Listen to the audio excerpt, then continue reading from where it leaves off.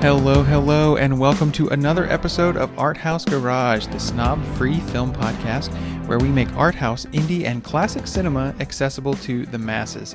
I'm your host, Andrew Sweatman, and we are in the middle of Season 4, the Art House Starter Pack. This is a set of 6 movies that are designed as a gateway into art house cinema.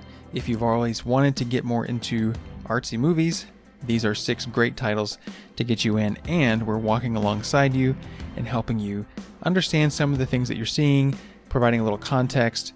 It's meant to be educational, but we also don't have all the answers. It's just opening the conversation and hopefully giving some jumping off points to how to think about these movies. Today, we are talking about a film from 1979 entitled Stalker. This was directed by a Russian director, Andrei Tarkovsky, and it's about 3 men journeying across a mysterious area known as the Zone. Along the way, they have some deep philosophical discussions, and the plot itself is also highly symbolic, probably. We're going to talk about that. Tarkovsky himself is an interesting figure in cinematic history, and so today we're going to do a deep dive into this unusual and highly influential film. With me again is my good friend and filmmaker, Andrew Camarillo. Andrew, thanks for being here. How are you? And what have you been watching lately? Hi, Andrew. I'm doing well. Thanks for having me. I recently watched Portrait of a Lady on Fire. Yes. And it was a great film. I believe it was a French film that came out last year or the year before. But it was amazing. I really enjoyed it. I thought the acting was superb and the writing was really well done. It was one of the better films I've seen in the last couple of years, or that has been released in the last few years. Yeah, absolutely. I completely agree. That's when it came out kind of the end of 2019, but it wasn't released everywhere. And so a lot of people didn't get to see it, but it's on Hulu now. The critics who did see it all said, this is the best thing of the year. It might be better than Parasite. And, there was debate about that and very different movies. But I really, really loved that one. Caught it a few weeks ago. I've been watching, actually, this is a TV show, but it actually is semi-related to the movie we're talking about today. It's a TV show called Devs. Have you heard of it? I have. I've never watched it. Yeah, it's a sci-fi show. It's on FX, and it's like a mini series. I guess it's 8 episodes, I think, and it's directed or somewhat. Some of the episodes are directed. TV works differently. The showrunner, I guess, or creator, is Alex Garland, who his other movies, or his film work, I guess, is his first one as director was Ex Machina, and then most recently Annihilation. And both of those movies I really, really like. And Devs is very interesting. I'm only 3 episodes in, but it's very intriguing. It's about this mysterious technology company, and there's sort of there's a death that happens in the first episode, and it's very mysterious and trying to figure out what's going on.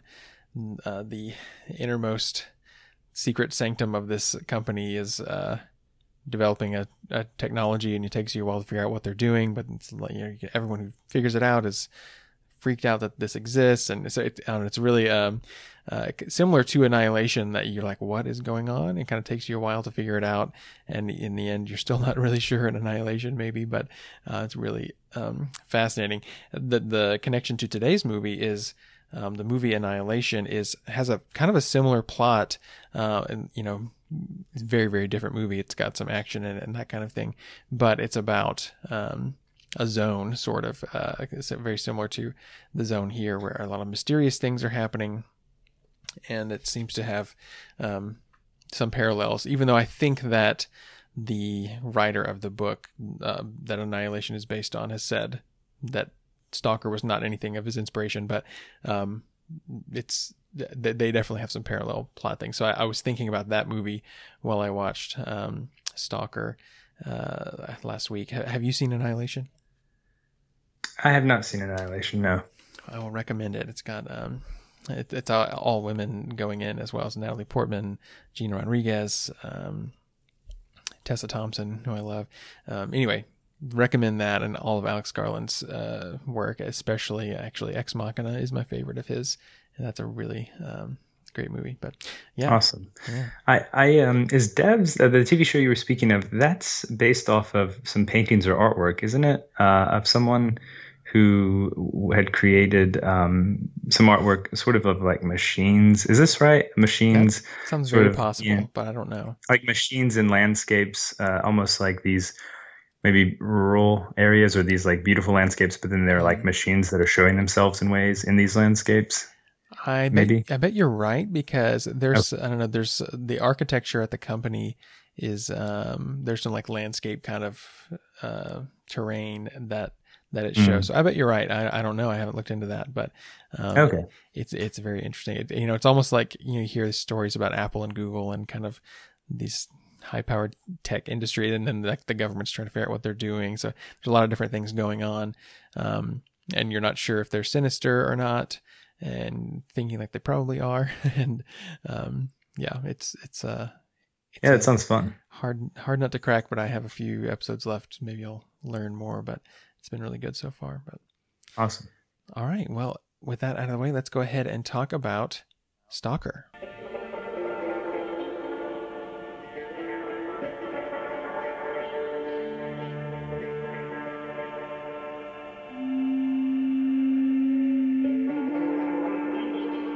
Зона — это очень сложная система ловушек, что ли.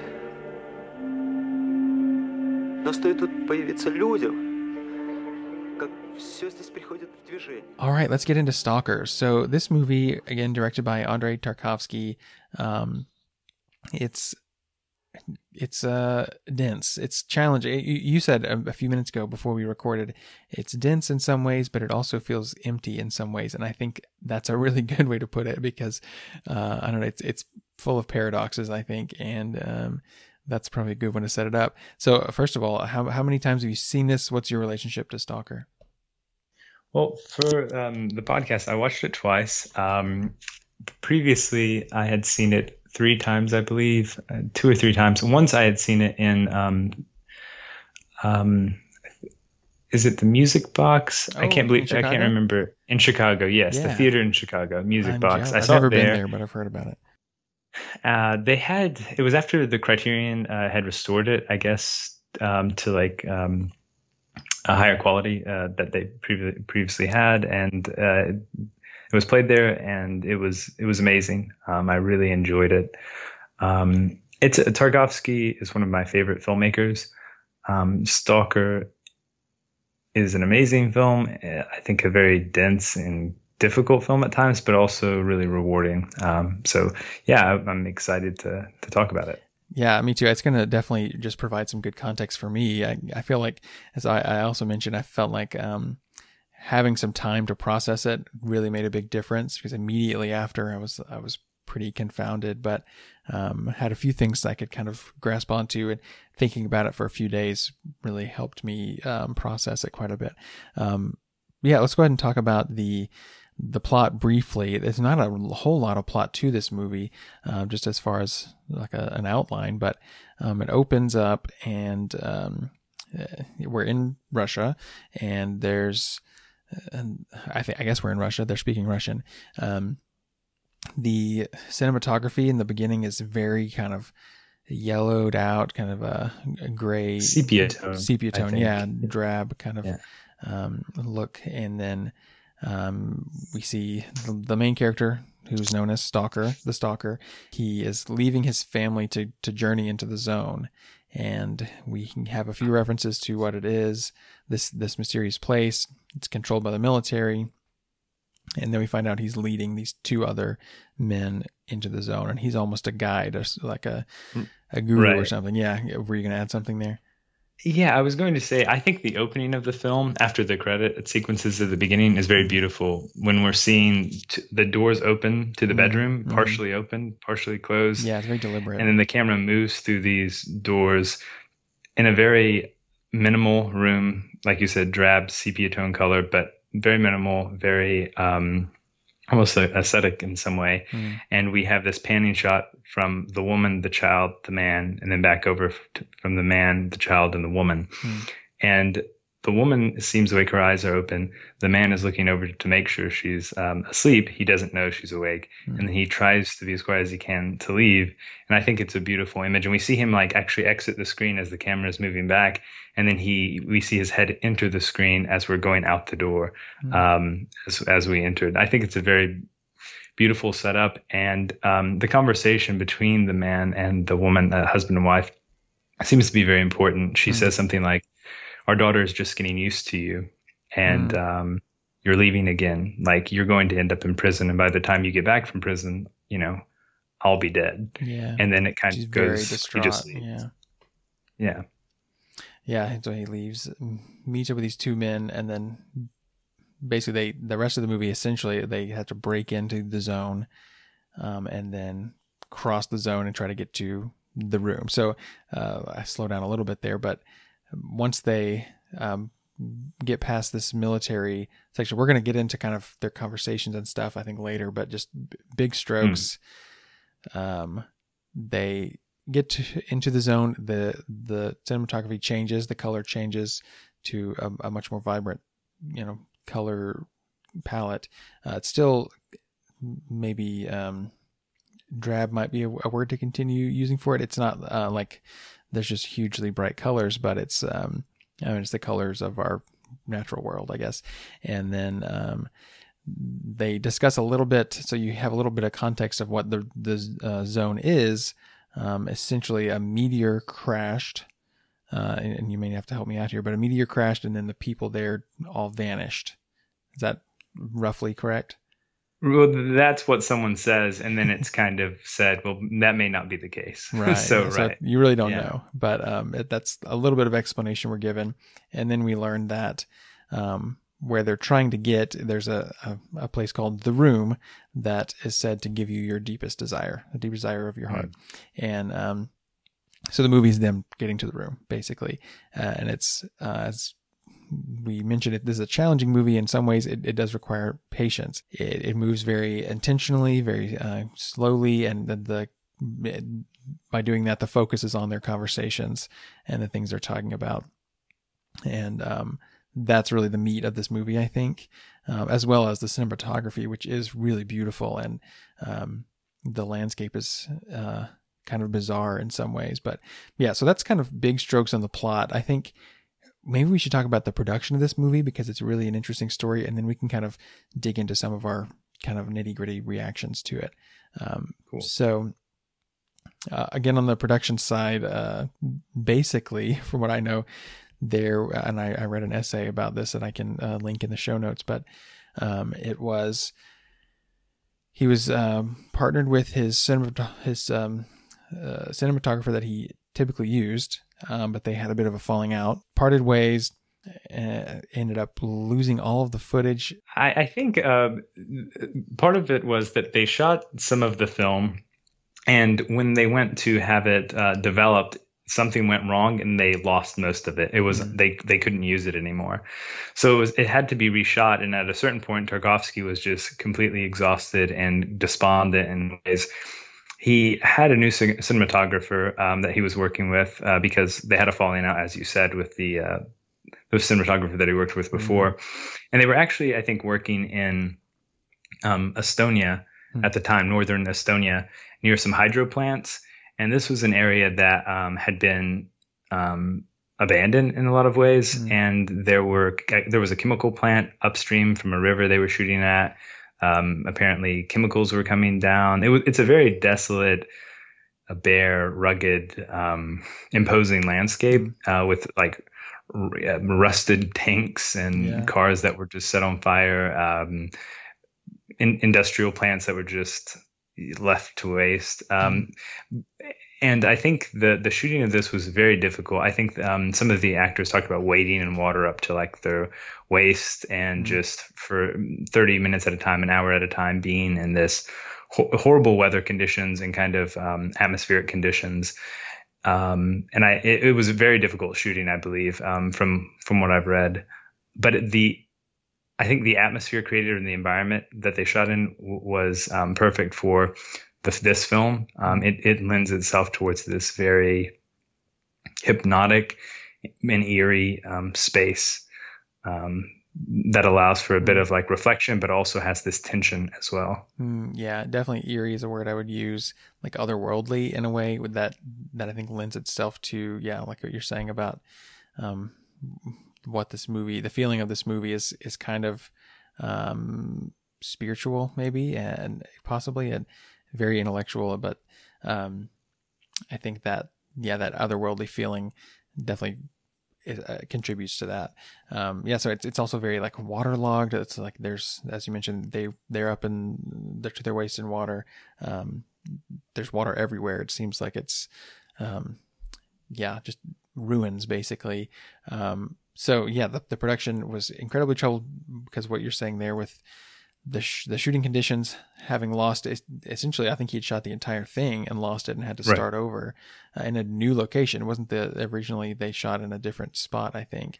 Yes, and the film was almost completely different. I think they may have only kept one scene, or were able to like save one scene or something like that. I think it's the shot when they are in an area close to the room, and you have these sand dunes, and you have maybe the owl. I don't know if the owl was in the shot or the seagull. But yeah, during the sand dunes, after they have gone through the place called the Meat Grinder, which is a horrible tunnel, which actually has no grinding or sharp objects at all, but just is psychologically grinding. Yeah, that's so interesting. So, and then the other piece to the production stuff is that not so long after this movie was made, Tarkovsky and many of the people involved died because possibly, it's rumored, because of the exposure to chemicals in the water there or something. So yes, Tarkovsky died of cancer, and I believe one of the actors he worked with very often, Solzhenitsyn, he also died from a very similar type of cancer, and I believe Tarkovsky's wife died a bit later from a similar type of cancer as well. So I think it was 3 people died from a very similar type of cancer, which, is really scary and sad. So if it is connected to this, it adds another eerie level to this film, knowing that while you watch it. But I guess that's kind of the production back end of this is it was stressful for everyone involved, and so let's dig into the movie itself. I had just a few things as I was taking notes. I found myself here's some things about the actual filmmaking that I really liked, and then there's some other things about kind of the deeper meaning of maybe some of the dialogue. So on the filmmaking side, I made note of the sound design is incredibly minimal, also very eerie and otherworldly.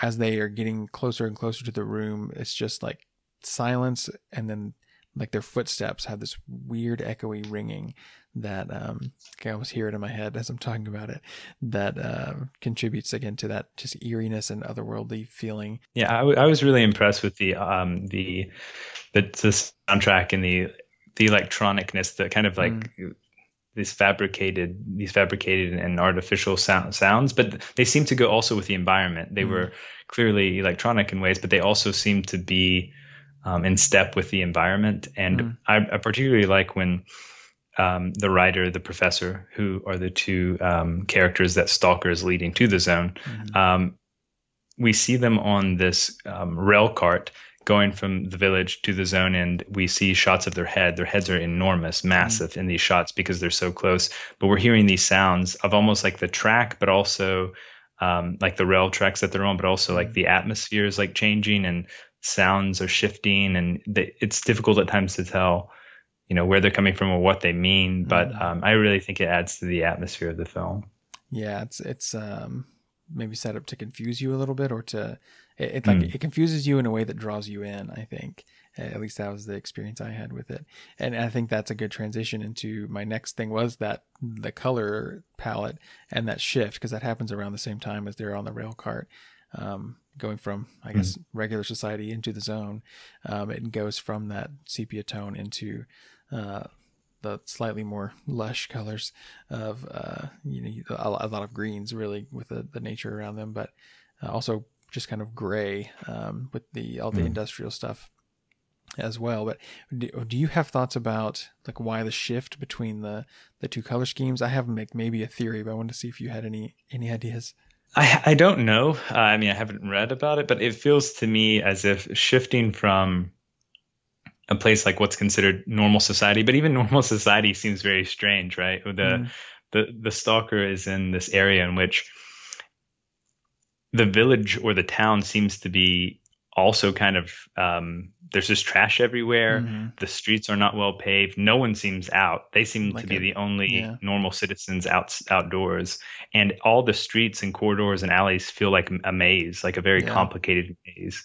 But I feel as though Tarkovsky wanted to set, I don't know what he actually wanted. I guess what I feel is that it seems drab and minimal and kind of grungy in a way that feels very uncomfortable. But when you get to the zone, things brighten up. And I think the stalker's relationship to the zone really matters because he says things like, I'm at home, finally, here at home. Mm-hmm. And it seems to represent a place of belonging. Mm. And I think that may be why the color kind of comes back in a way. I think that makes perfect sense. Yeah. The only other context I had of like another movie that did a similar thing with color was actually The Wizard of Oz, which goes, black and white to color. And of course we're in her dream essentially. So, and that's, if you haven't seen Stalker yet, don't think of Wizard of Oz colorscapes the way this, because it couldn't be more different. But my theory with it was, as I was watching, and this goes along with some of the things they're talking about, is that maybe it had something to do with like a spiritual awakening, that it was like they were enlightened in some way, and that's gonna, I guess we'll get back to that idea once we get into some of the dialogue that I have notes about. But that was my thought, is like maybe they were opening their minds in a way that they were seeing with new eyes, maybe like the world actually wasn't that different, but they were just seeing it with new eyes. But and I wanted to mention too, on the sepia tone area, like you were mentioning, the village is odd as well. It almost feels like a nuclear dystopia, like something terrible has happened and they're just the remnant of who's left, maybe, which is also interesting. But and then this is also going to get more into the philosophical side, but there's also a lot of shots I noticed that are framed, like you mentioned at the very beginning. There's the doorway framing what we're seeing, and we're kind of peering through the door to see them. There are shots, several shots in doorways like that, or through window panes, where we're seeing the action of what's happening through a frame within the frame of the movie, and sometimes we're seeing it zoom out. I noticed that movement. I think sometimes we probably zoom in as well, but it seems like many times we're seeing something and then we zoom out, and then now they're in a frame. Like initially we were in the room with them. And and a lot of pans, I think, side to side as well. Yeah. Like moving horizontally a lot, left to right to left. And sometimes like coming back to something, we see something initially, we move away from it, we're not seeing it, and then it appears in a different location. Most of the like characters. I really like that. Yeah, I think that's a good thing too. And actually, there's that shot you mentioned, the owl. Speaking of things coming into different spaces, that it is that same shot with the sand dunes, and then there's an owl or some kind of bird that swoops down and then vanishes in midair, which is just another very unusual touch to what's going on in the zone. But as far as the frame shots, my theory on the significance of that maybe is that I think this movie is inviting, the characters are experiencing this, and it's inviting the viewer to do this as well, is to kind of zoom out from yourself. So see yourself in context, like the way they're inside of a frame. They're thinking about the very existential, like bigger picture things, and they're wondering like, what's the meaning of life, and wondering things about human nature that you wouldn't ask yourself on a normal day. But going along with that spiritual awakening, maybe it's really looking inside and trying to see yourself in context. I guess that zooming out motion made me think of that. But that, and then I guess that's actually all I had on the filmmaking side. Any other like filmic touches that you want to talk about before we get into sort of the dialogue and philosophy side of things? As far as, I mean, the cinematography, yes, I think is great. I really enjoy the shots where we're focused on shallow water and we can see underneath the water things like, there's a reference actually to Andrei Rublev, his another film by Tarkovsky that he made, the Russian iconography painter. There's a painting of him or by him, it looks like, I think, in the water, the shallow water, we see coins, syringes, guns, fish, mirrors.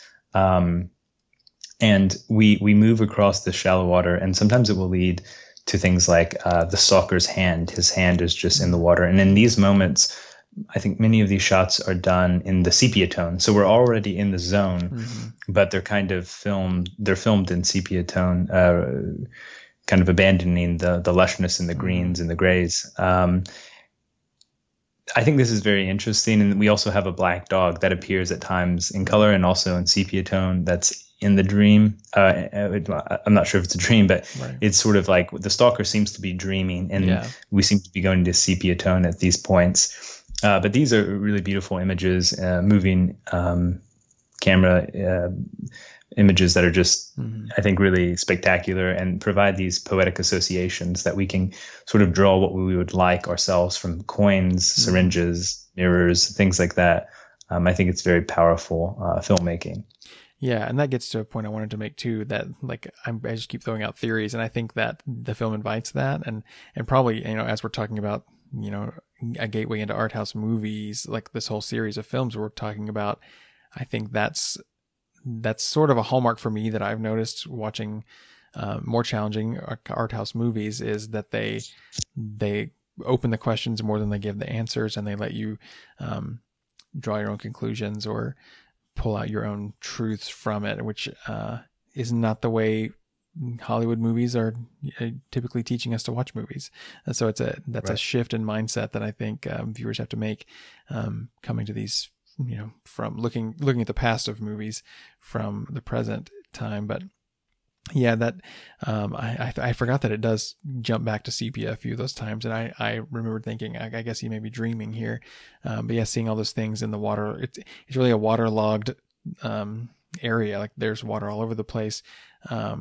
And I mentioned this a minute ago before we were recording again, but the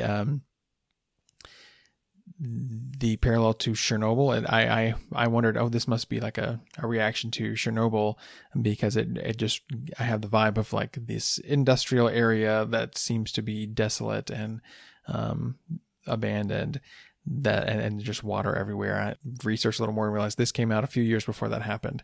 So not a response to it, maybe a premonition about it, but it definitely has that kind of feel, and knowing that they potentially contracted something there while filming is interesting along with that as well. But yeah, I think that connection was in my brain as well. I would say also, I agree, the water is so important. It seems almost in every scene we have water presented, either still water, flowing water of a river. We have dripping water from sewage systems, it seems. We have rain falling indoors miraculously. Yeah. We have water being moved around later in the film. It's very beautiful.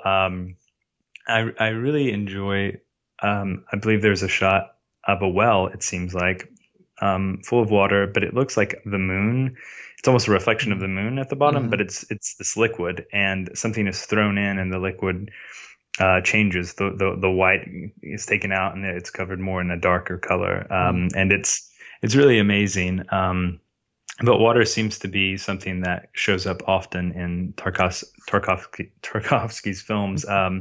Going forward, it seems really important. And also in Solaris, there are some beautiful scenes with water.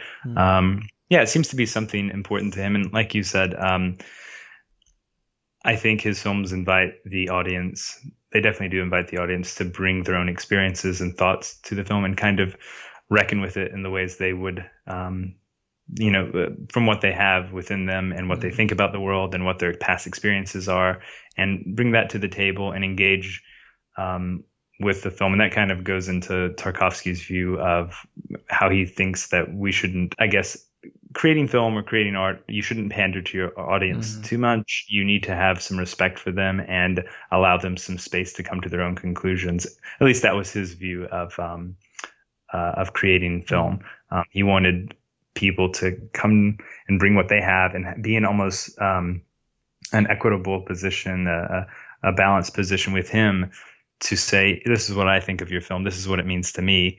And that really moved him. I know I've read where he received letters about some of his films that were, some of the critics in Russia at the time or the state were like, okay, well, this is not very good. We don't really like this. But citizens or just audience members were, some of them were very moved and wrote letters to him that I think meant a lot to him. And he wanted to make film in which allowed people to engage with it how they wanted, without kind of leading them by the hand or like pushing them somewhere they didn't want to be. So I think that's it's a challenging at times, but I think it can be worth the difficulty too. Yeah, I think that's a really good point. When you sent me a few quotes from his book about film that he wrote, and I, that one about pandering and not pandering, I thought, this is probably the least pandered to I've ever been watching a movie. It's like I really have to do some work to get into this and understand what's happening, or to just feel like I'm grasping onto some of the meaning of it.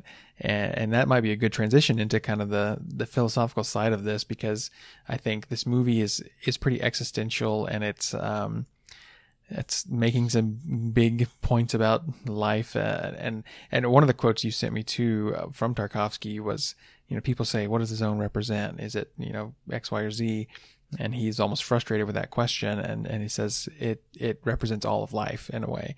And so I had that in my brain as I was watching it, and maybe these people are journeying through their lives, and different things that are happening are symbolizing different things or something. But on the big picture, I think this movie it's really in touch with the despair of life. But at the end, I think it is life affirming and hopeful, maybe even humanistic. And so it left me with positive feelings, even though it's not a happy movie, really, I would say. Right. Yeah.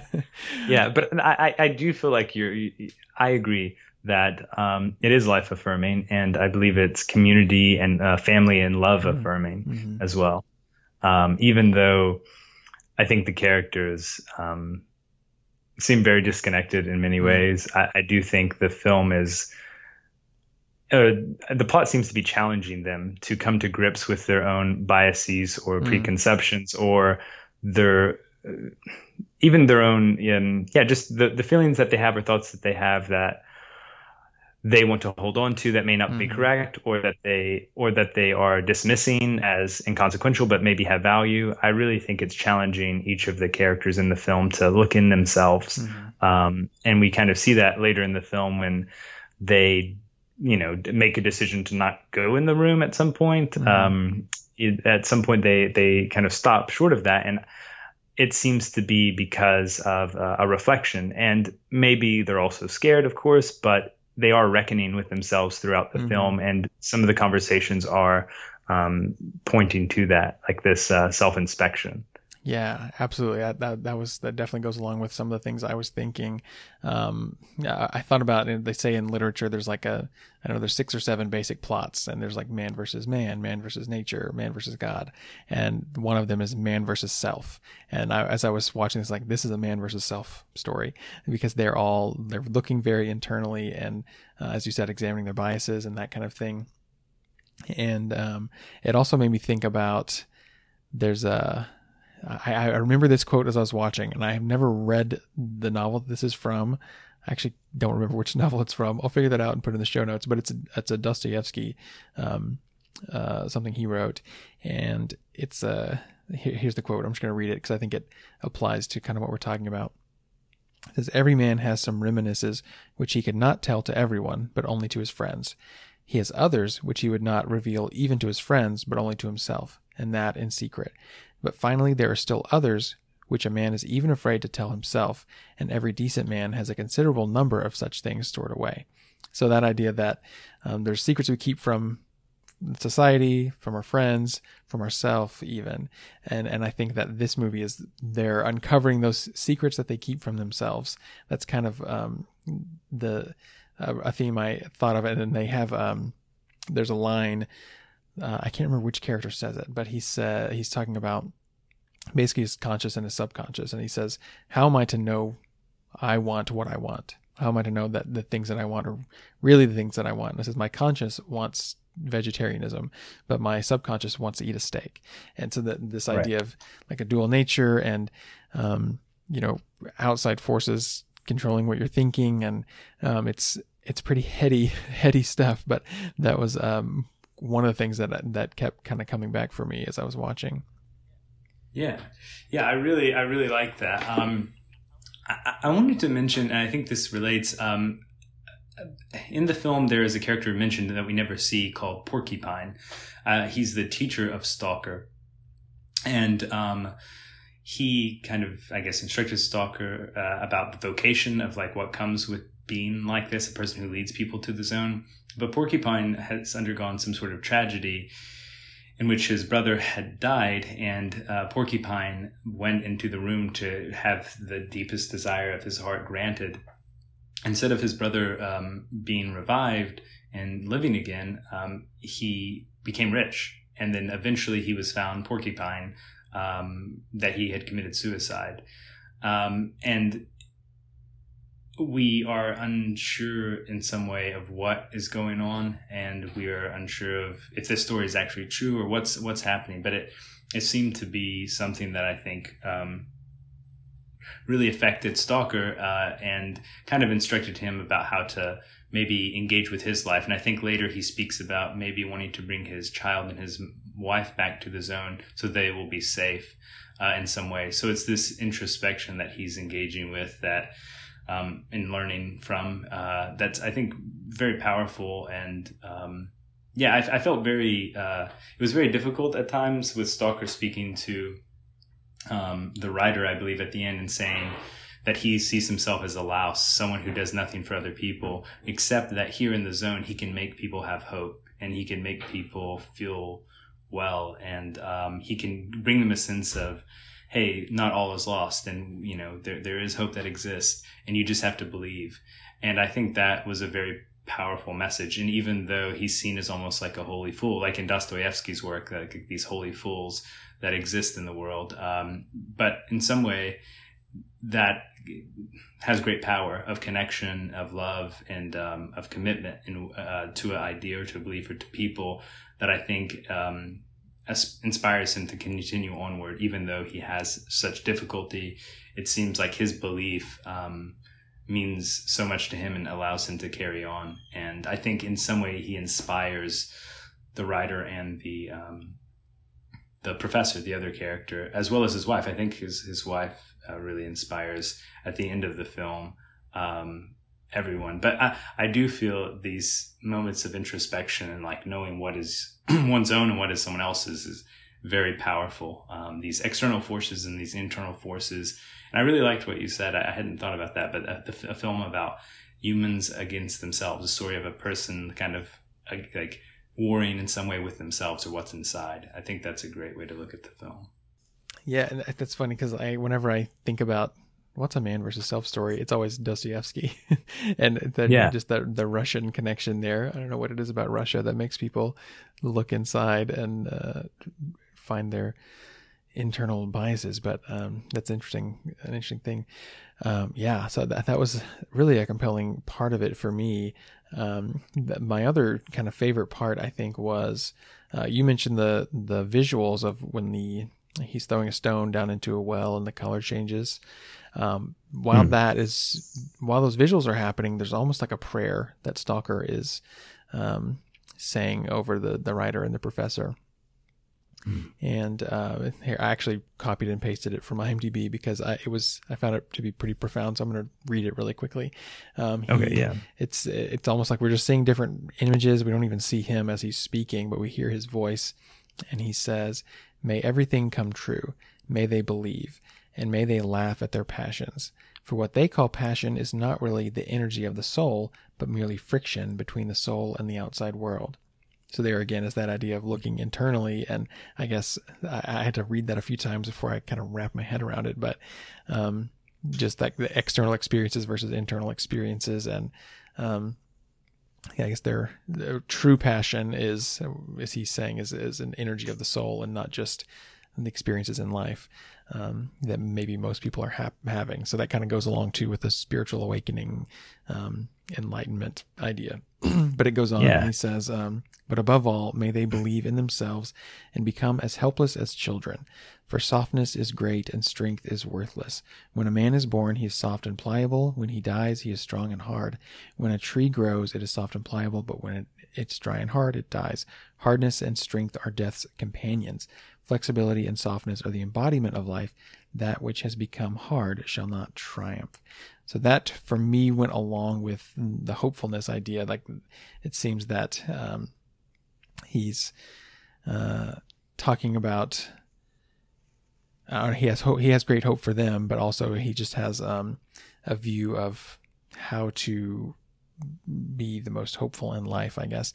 And that also, I couldn't help but think about like some of the teachings of Christ. He talks about being made like a child and the faith of a child and that kind of thing. So it kind of goes along with that as well. I thought that was interesting. But yeah, that's one of my favorite passages in the film, as far as the dialogue.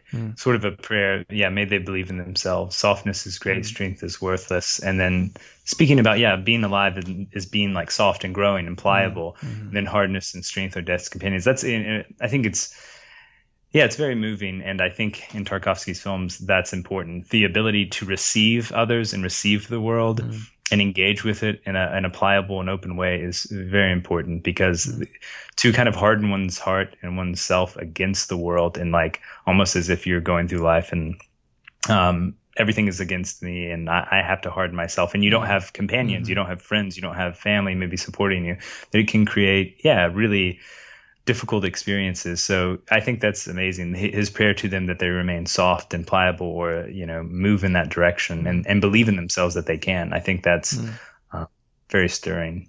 Yeah, that's really great. And that goes along too with one of the other quotes you sent me from Tarkovsky about I guess his driving force, something about his driving force as an artist was love, and encouraging people to love their fellow man. I think that exactly fits with that passage there. Yeah, for sure. I really liked, if just a couple smaller things that kind of like that. I believe he's speaking to the professor and writer and says, music touches the soul. Why is it necessary, and for whom? You may say for nothing and for no one. I do not agree. In the final reckoning, everything has a meaning and a reason. So it's as if there is reason, there is meaning, even if we can't articulate it in some way. There are signs like music that it stirs humans in a way that it's like, why would this be? And maybe a certain response would be, well, it just is. There's no reason to it. But the stalker has this belief that no, there is a meaning and a reason to it, and we will know it in some way at some final reckoning, or that potentially we could know it. And I think that shows a lot of signs of belief in something beyond. And their world is very drab and dark. And I mean, the writer is speaking in such ways as if everything's useless. And I think he says, if a God exists somewhere else, it's in the triangle itself. It's in geometry or trigonometry, the calculus of something. But I think the stalker stands as kind of opposite of that and says, no, there is meaning, and I may not be able to articulate it. Maybe you can't articulate it, but there is something, and I choose to believe in it. And I think that's incredibly powerful. The professor's experience, is interesting to me, because it feels as though we don't know much about him, but at the end of the film, he's presented in this way, surprising everyone and wanting to do something really what feels rash, but he's doing something, it seems, to save the world from the saviors of humanity who may find the room. And the stalker is like incredibly alarmed about this, and doesn't want that to happen, because he wants to save this space as a place of hope. but the professor sees it as a potential tool for those who want to remake the world in their image, or these idealists who want to, save everything, to do horrible crimes potentially. And I think maybe that's a position of someone who thinks that ideas, or any abstract ideas or religious ideas or philosophical ideas that are not tied to like the pragmatic world, can be used by those who are idealistic to just control or destroy. And I think that was a really interesting part of the film, and an interesting perspective to throw in as well. Yeah, that's interesting. As you're saying that, I'm thinking about, we mentioned with Bergman, something that he does in a couple of his movies that I've seen. He has a character who's clearly on one side of a religious spectrum, and then someone on the other side, and the friction between them is where a lot of the interesting dialogue comes from. So it seems like, and you, I believe you mentioned that Tarkovsky was a fan of Bergman, so I wonder if that's an influence that he gained there, but that's a little bit of a similarity. So what you just said about the finding beauty in music and in art is that I hadn't considered fully until you're just saying it. But on a personal note, I struggled for a while with, should I pursue art as a career or something, and the struggle with, does that actually have value in the world? And the more I thought about it, the more I became convinced that it really does. I'm not an artist. I don't work in the arts right now. But I just really considered the value that brings to people and to the world, and seeing that as a way to give back. Whereas I struggle, I'm, a plumber or something is very obviously performing a service, but is it selfish to want to just work in the arts or something? But came around to the fact that art does have value, and that just goes along with what you're saying, and maybe even spiritual significance. And here's something I put on a lot of my Instagram things is cinema is spiritual, and I really think that's true. And I think movies like this maybe dig into that the most. So I appreciate this movie for bringing that up. But then on another personal note, this actually, I haven't talked to you about this, Andrew, but it deals with you actually. So I lived in China for a while. I was an English teacher over there, and you would occasionally message me things, mostly about movies. And one day we had a particular coffee shop near the university where we were teaching, my wife and I, that we like to go to all the time. And we went there, and most of these businesses had just Chinese characters on the sign, so we didn't really know what they were called. We had nicknames for them because we didn't speak Chinese that well.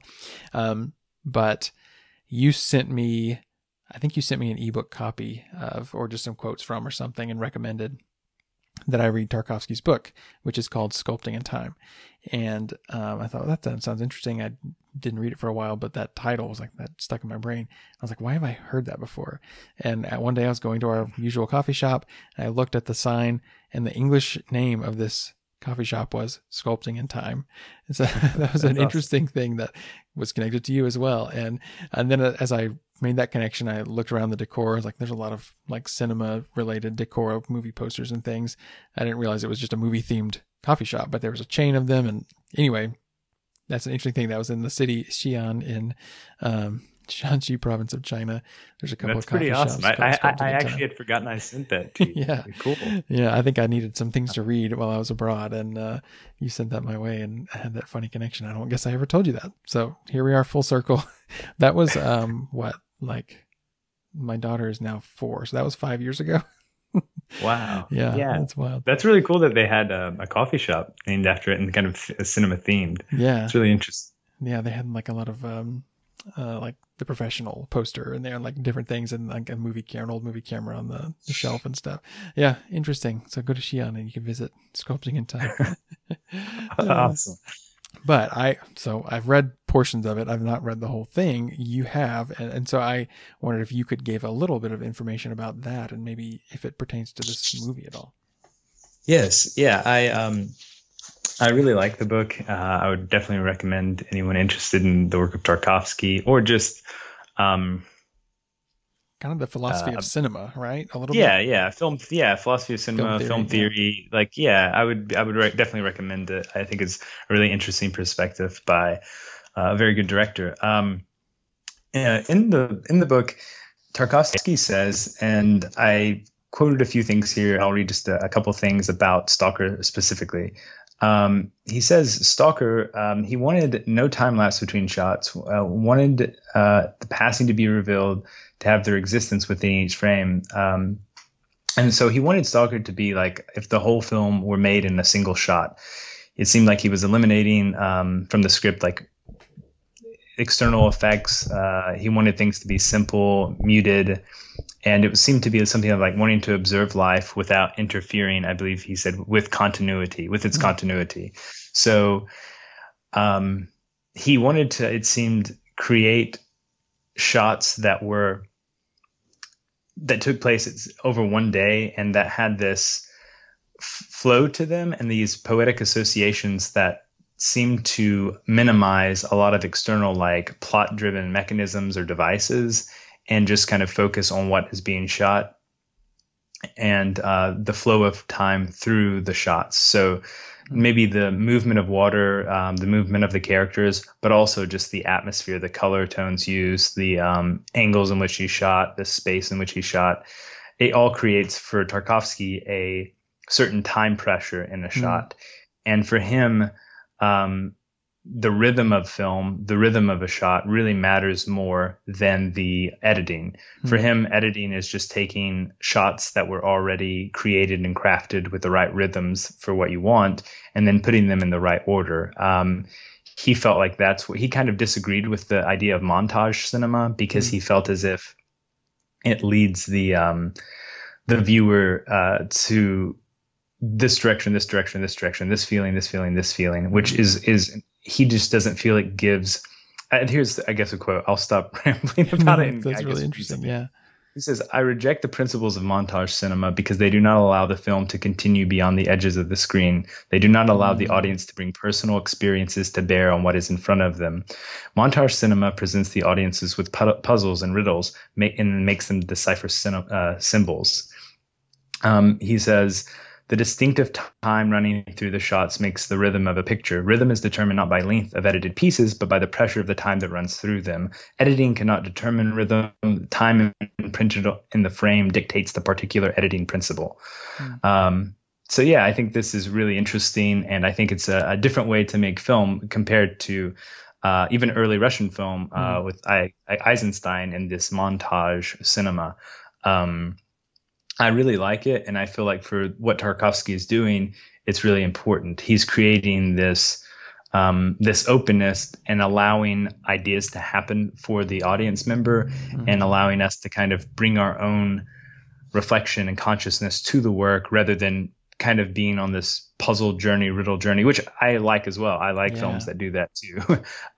But this is just a different type of cinema, and I think for this different type of cinema, you have to have a different way of shooting and a different way of creating rhythm in a film and in a shot. And that usually means taking longer shots, not having quick cuts. That's fascinating to me. And so I want to nerd out a little bit on English major stuff. And that is, I had a literary criticism class and we talked about different theories of criticism.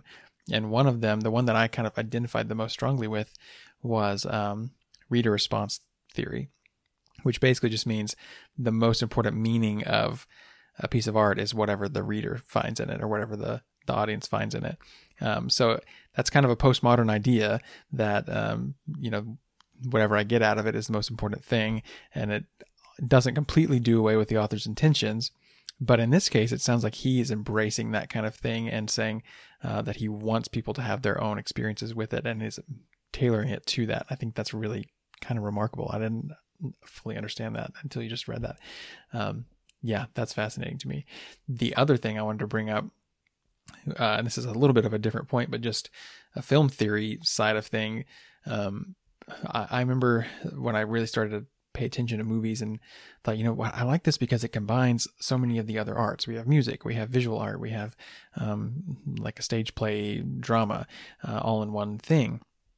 And as you look at like the history of movies, it did seem like it has a lot of connection to stage drama because even early on, this is an interesting movie history thing. They didn't think to cut things sequentially with editing. And so there's a, I can't remember the name of it, but there's a movie, it's a really short silent film of a firefighter saving a burning building. And the original cut of it is showing everything that happened outside of the building and then going back to the beginning in time and showing everything that happened inside the building and not cutting back and forth because they were like, this is like a stage. We can't, break the continuity of what people are seeing. They didn't understand that you could edit yet in a montage style, I guess. And so then there's a new cut where it goes back and forth. But I always thought that was so interesting that early filmmakers had the brain of a stage director. And so there's that connection to it. But yeah, go ahead. Oh, I was just going to say, that is interesting. And like, Tarkovsky seems to be saying also that like cinema, he really appreciates the effects of literature and theater on the cinema, and the cinema wouldn't exist without those influences. Yeah. But he also believes that the cinema needs to create its own language and its own poetic meaning, and like it needs to go forward, which I think is really interesting. But I think maybe that's kind of like leading where you're going. I'm not sure. But. Yeah, that basically, And so like when I understood the title of his book, Sculpting in Time, so he's saying that cinema should be closer maybe to a sculpture. The way we think about sculpting, you have a brick of clay and you sculpt away the parts that you don't want to be part of the art, basically. And so that sounds like when you're describing the way he's capturing rhythm and time in a way that's constricted, instead of just considering what are we seeing inside the frame and what am I showing them, what am I not showing them. He's more concerned with the rhythm and the time of it. And so it's like instead of a block of clay that he's sculpting out of, it's time itself. He's pulling things out of that. And so I thought that was such an interesting idea. And it's like kind of breaks my brain to think about he's sculpting time itself in his movies, and that's how he's thinking about this. So yeah, that's I guess that's what I wanted to say, is just to explain that the title and how that relates to his theory of cinema. Yeah. I think it's really important, like how he views time and like what he's doing with it. And he thinks it's like, I believe he thinks it's the cinema records time. He says time is the very foundation of cinema. It is rhythm and not editing that is the main formative element of the cinema. And he actually says that each director will sculpt time in their own way, and it reveals their individuality. When you see a film, like he says the styles and editing of like Bergman, Bresson, Ozu, Kurosawa have their own perception of the time, and they're seeking and moving to their own kind of rhythm. And when you see like a film by the like filmmakers like that, it has a certain rhythm, a certain movement, and it's very distinct, not just with the image, but if you see the image through time in like a 30-second clip, it really has a distinct quality about it. And he thinks that's what each filmmaker should do, create their own style. Not that you have to get locked into one, but you find your rhythm. And I think that's really, I think it's really important for filmmaking and probably just engaging with cinema as well. You have to get into the rhythm that sort of the filmmaker is providing for you. You can bring what you have to the film, but he says something about each audience member has the right to engage with the film as they would like. And sometimes it's very natural that we grow connected to a filmmaker or to a type of film, and that connects to us. And he says it connects to our soul and our spirit, who we are. Wow. And that really resonates with us. But others may not. They can appreciate it from, let's say, a technical level of the film, but it just doesn't resonate with their being in the same way. So they kind of reject it in some fashion. And he thinks that's completely natural. And but what he thinks directors and artists should do, filmmakers, is to be respectful to the audience and allow them to decide, and not push them along in one way or another, but to give them the space to engage how they want and bring what they want to the table. And then they'll make the decision if they resonate or they do not. And then from there, everything's, fair, I guess. Like if you don't like it, okay. If you do, great. And, let's talk about it. So I think it's a good way to engage with film. That's really interesting. I remember hearing somewhere, I don't remember where this was, but that cinema, more than other art forms, can communicate worldview. like you can understand a director's worldview from watching their film. So I think that maybe kind of relates to that. I always thought that was an interesting part of that discussion. But yeah, that's so fascinating. I would like to get into Tarkovsky himself and a little bit more of maybe a few of his other movies in our discussion. But do you have anything else to say about Sculpting in Time or anything related to that? I think the last thing I would say about, I guess, what we're talking about with his filmmaking style, he wants to strive for like simplicity, simple expression, and he says the economizing of means. So he wants some simplicity involved, but that goes to what we're saying, the kind of openness and the audience member engaging with it how they want. And I think poetic associations are really important for him. But some of the poetic associations and connections that he's making will resonate with some people or some of the viewers, and others it just won't. And that's just how certain art is, you know. I mean, I think I've engaged with work that I can appreciate on some level, that like, wow, this is very beautiful, or this is just so well written, but it just doesn't have an effect on me in my heart or in my head that just is like, wow, I'm changed by this film, or like this is making me see this in a whole, like the world in a whole new way. And that's okay. But poetic connections and associations for him are important, and they allow those audience members who will connect with the filmmaker's work to really connect and like bring what they have, so they almost feel like a co-creator, I think. And maybe that's kind of going back to what you said about certain views of art, like the audience member is co-creating in a way with the work after it's made. Yeah, wow, that's so interesting. And that there's a line in the movie that I just remembered, is something about the zone itself seems like it's, you create it, as you go, it's created around you or something. Maybe that's a comment on the way art is working here as well. That's interesting. Well, so let's dig into Tarkovsky a little bit. So he has how many movie credits on IMDb? He didn't make just a ton. 7 feature, I think. Okay. Yeah. Compared to like Bergman, who had, I don't know, like 50 or something. Right. Different. Yeah. Ozu with a lot as well, like over 50, I think. Yeah. So yeah. This is the only one that I've seen of his film, so I can't really say how it compares to others, but I liked this a lot, and I want to dig into some more. Can you compare it to his other movies? I think that this film is one of his most maybe sparse as far as dialogue. I think some of the shots are very long compared to other films. He does do long takes, but this film definitely feels as if he's trying to make it seem as if it's shot in one shot at times. This is the last film that he made, I believe, that he finished in Russia. I mean, he shot in Estonia, but I think he finished post-production in Russia, and then he made his next work, Nostalgia and The Sacrifice, outside of Russia, and he also, I think, edited them outside of Russia. So this kind of represents the last Russian film of his, I believe. His first work, Ivan's Childhood, is about a child messenger, kind of almost soldier, during, I believe, World War II.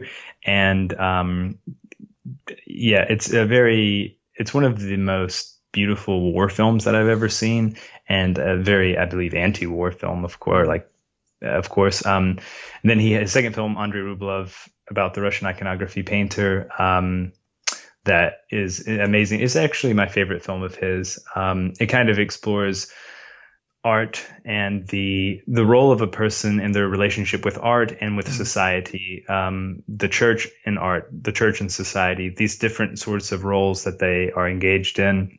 Solaris is a sci-fi film that kind of is, in some ways, people see it and Stalker as sort of the Russian answer in some way, even though Tarkovsky's not answering Kubrick, but to A Space Odyssey 2001. Okay. And Tarkovsky is much more, as we talked about, a bit more minimal, a bit more, we don't know what's exactly going on all of the time, and things are left a bit, I think, more unclear than even Kubrick, who has kind of at times a more conventional plot, which it's an interesting sort of comparison to see these Solaris and Stalker to 2001: A Space Odyssey. And The Mirror is a beautiful film, which is autobiographical and sort of mixes poetic associations of his life with a fictional life created that is really incredible. And I think in all of his films, weather is really important and is shown quite often. Rain, wind, at times snow,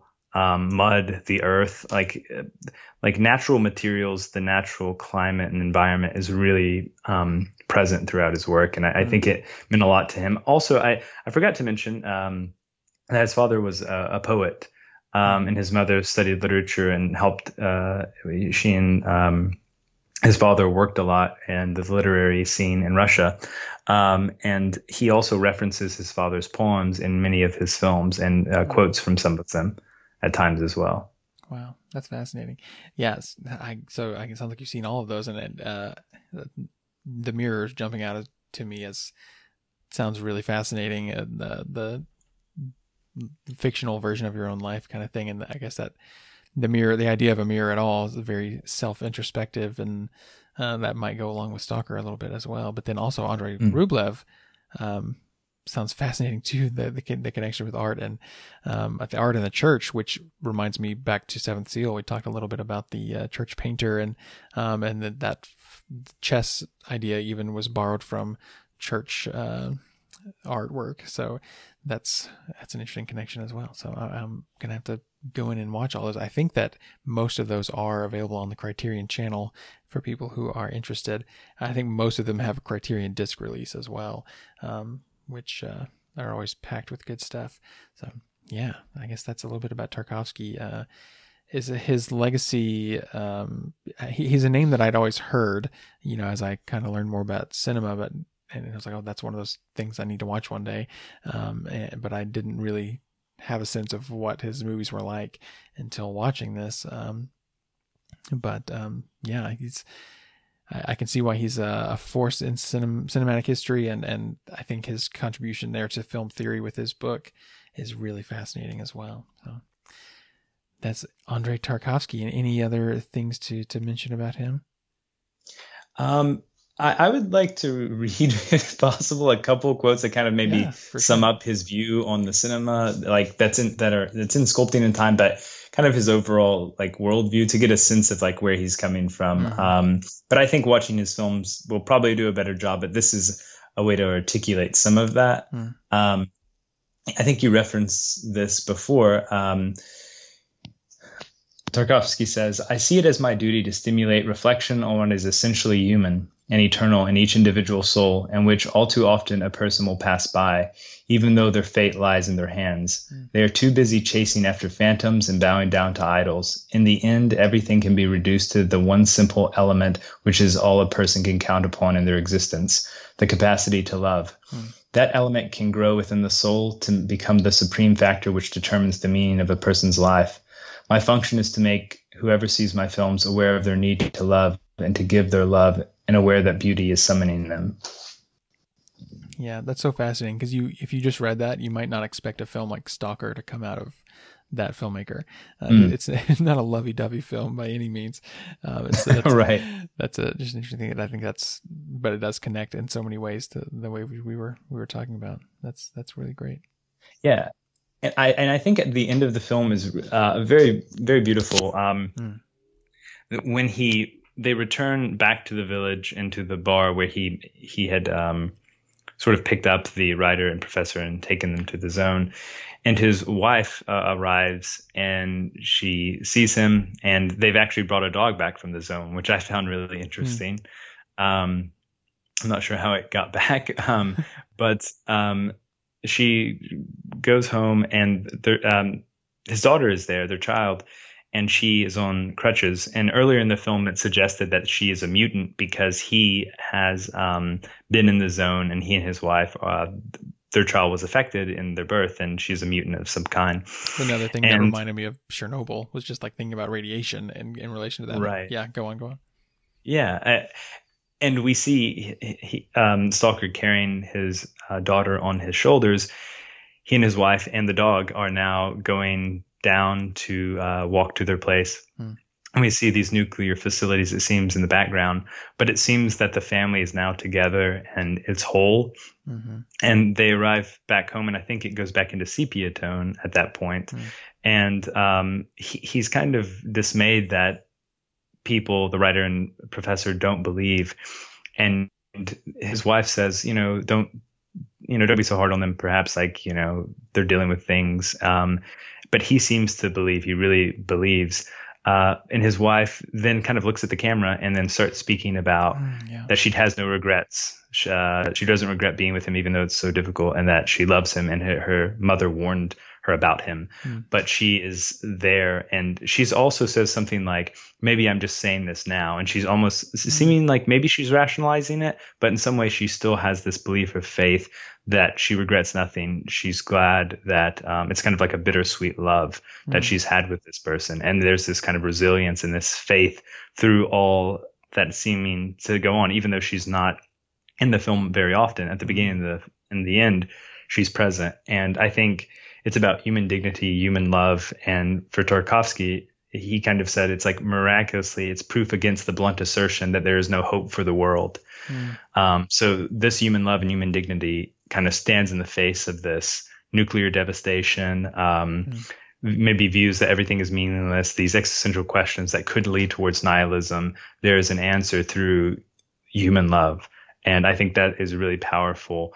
And the film ends in a way that I think validates that and speaks to that, even though throughout much of the film, these characters are questioning, almost their existence and what the meaning of their lives are. It seems in the end, there's this faith that abides. And I think that's really amazing. Yeah. And I'd kind of forgotten about that address to the camera, because that's a really striking moment. But yeah, I think that definitely goes along too with the hopefulness that we mentioned. Yeah, it's an interesting ending that I didn't expect. I didn't expect us to come back to the family and all of that. And actually that scene where they're kind of all going out together, and it's, the wholeness of their family is seen again. Reminded me also of the end of Seventh Seal, where we see, the actor and his wife, and they see the dance of death in the distance, and then they go off and they're okay. And they're the hope for the future, I guess. So that's another interesting, maybe thematic connection there. But yeah, that's a great ending. Well, all right. Is there any last thoughts about Tarkovsky or Stalker before we wrap up? I think that's it for me. Well, good deal. Well, thanks so much. This has been so interesting. And this is a heady film. It's a kind of dense film in a lot of ways, but I think hopefully now you feel free to bring whatever you want to it, because it seems like that's what Tarkovsky wants. But also, hopefully there's some context in this discussion that can help you grab into it a little bit. But thanks so much, Andrew, and I appreciate you. And next time, let me see, it's Varda next, isn't it? I think that's right. Yeah, Varda Vagabond, her film. Yeah, I have not seen any Varda either, so this is another. She's one that I've really been wanting to get to. So we will watch Vagabond for next time. I'm really excited for that. And till then, we will say goodbye to Andrew. Thanks so much. Thank you, Andrew. And that will do it for this episode of the podcast. Thanks so much for listening. And if you want to support the show, you can leave us a rating and review on iTunes or whatever podcast app you are using. Keep up with Art House Garage on social media. We are at Art House Garage on Twitter, Instagram, Facebook, and Letterboxd. And you can find video reviews on YouTube and reviews and event coverage on the blog at arthousegarage.com. You can also hit me up on email, andrew@arthousegarage.com. And that will be all. Thanks so much for listening again. And until next time, keep it snob free.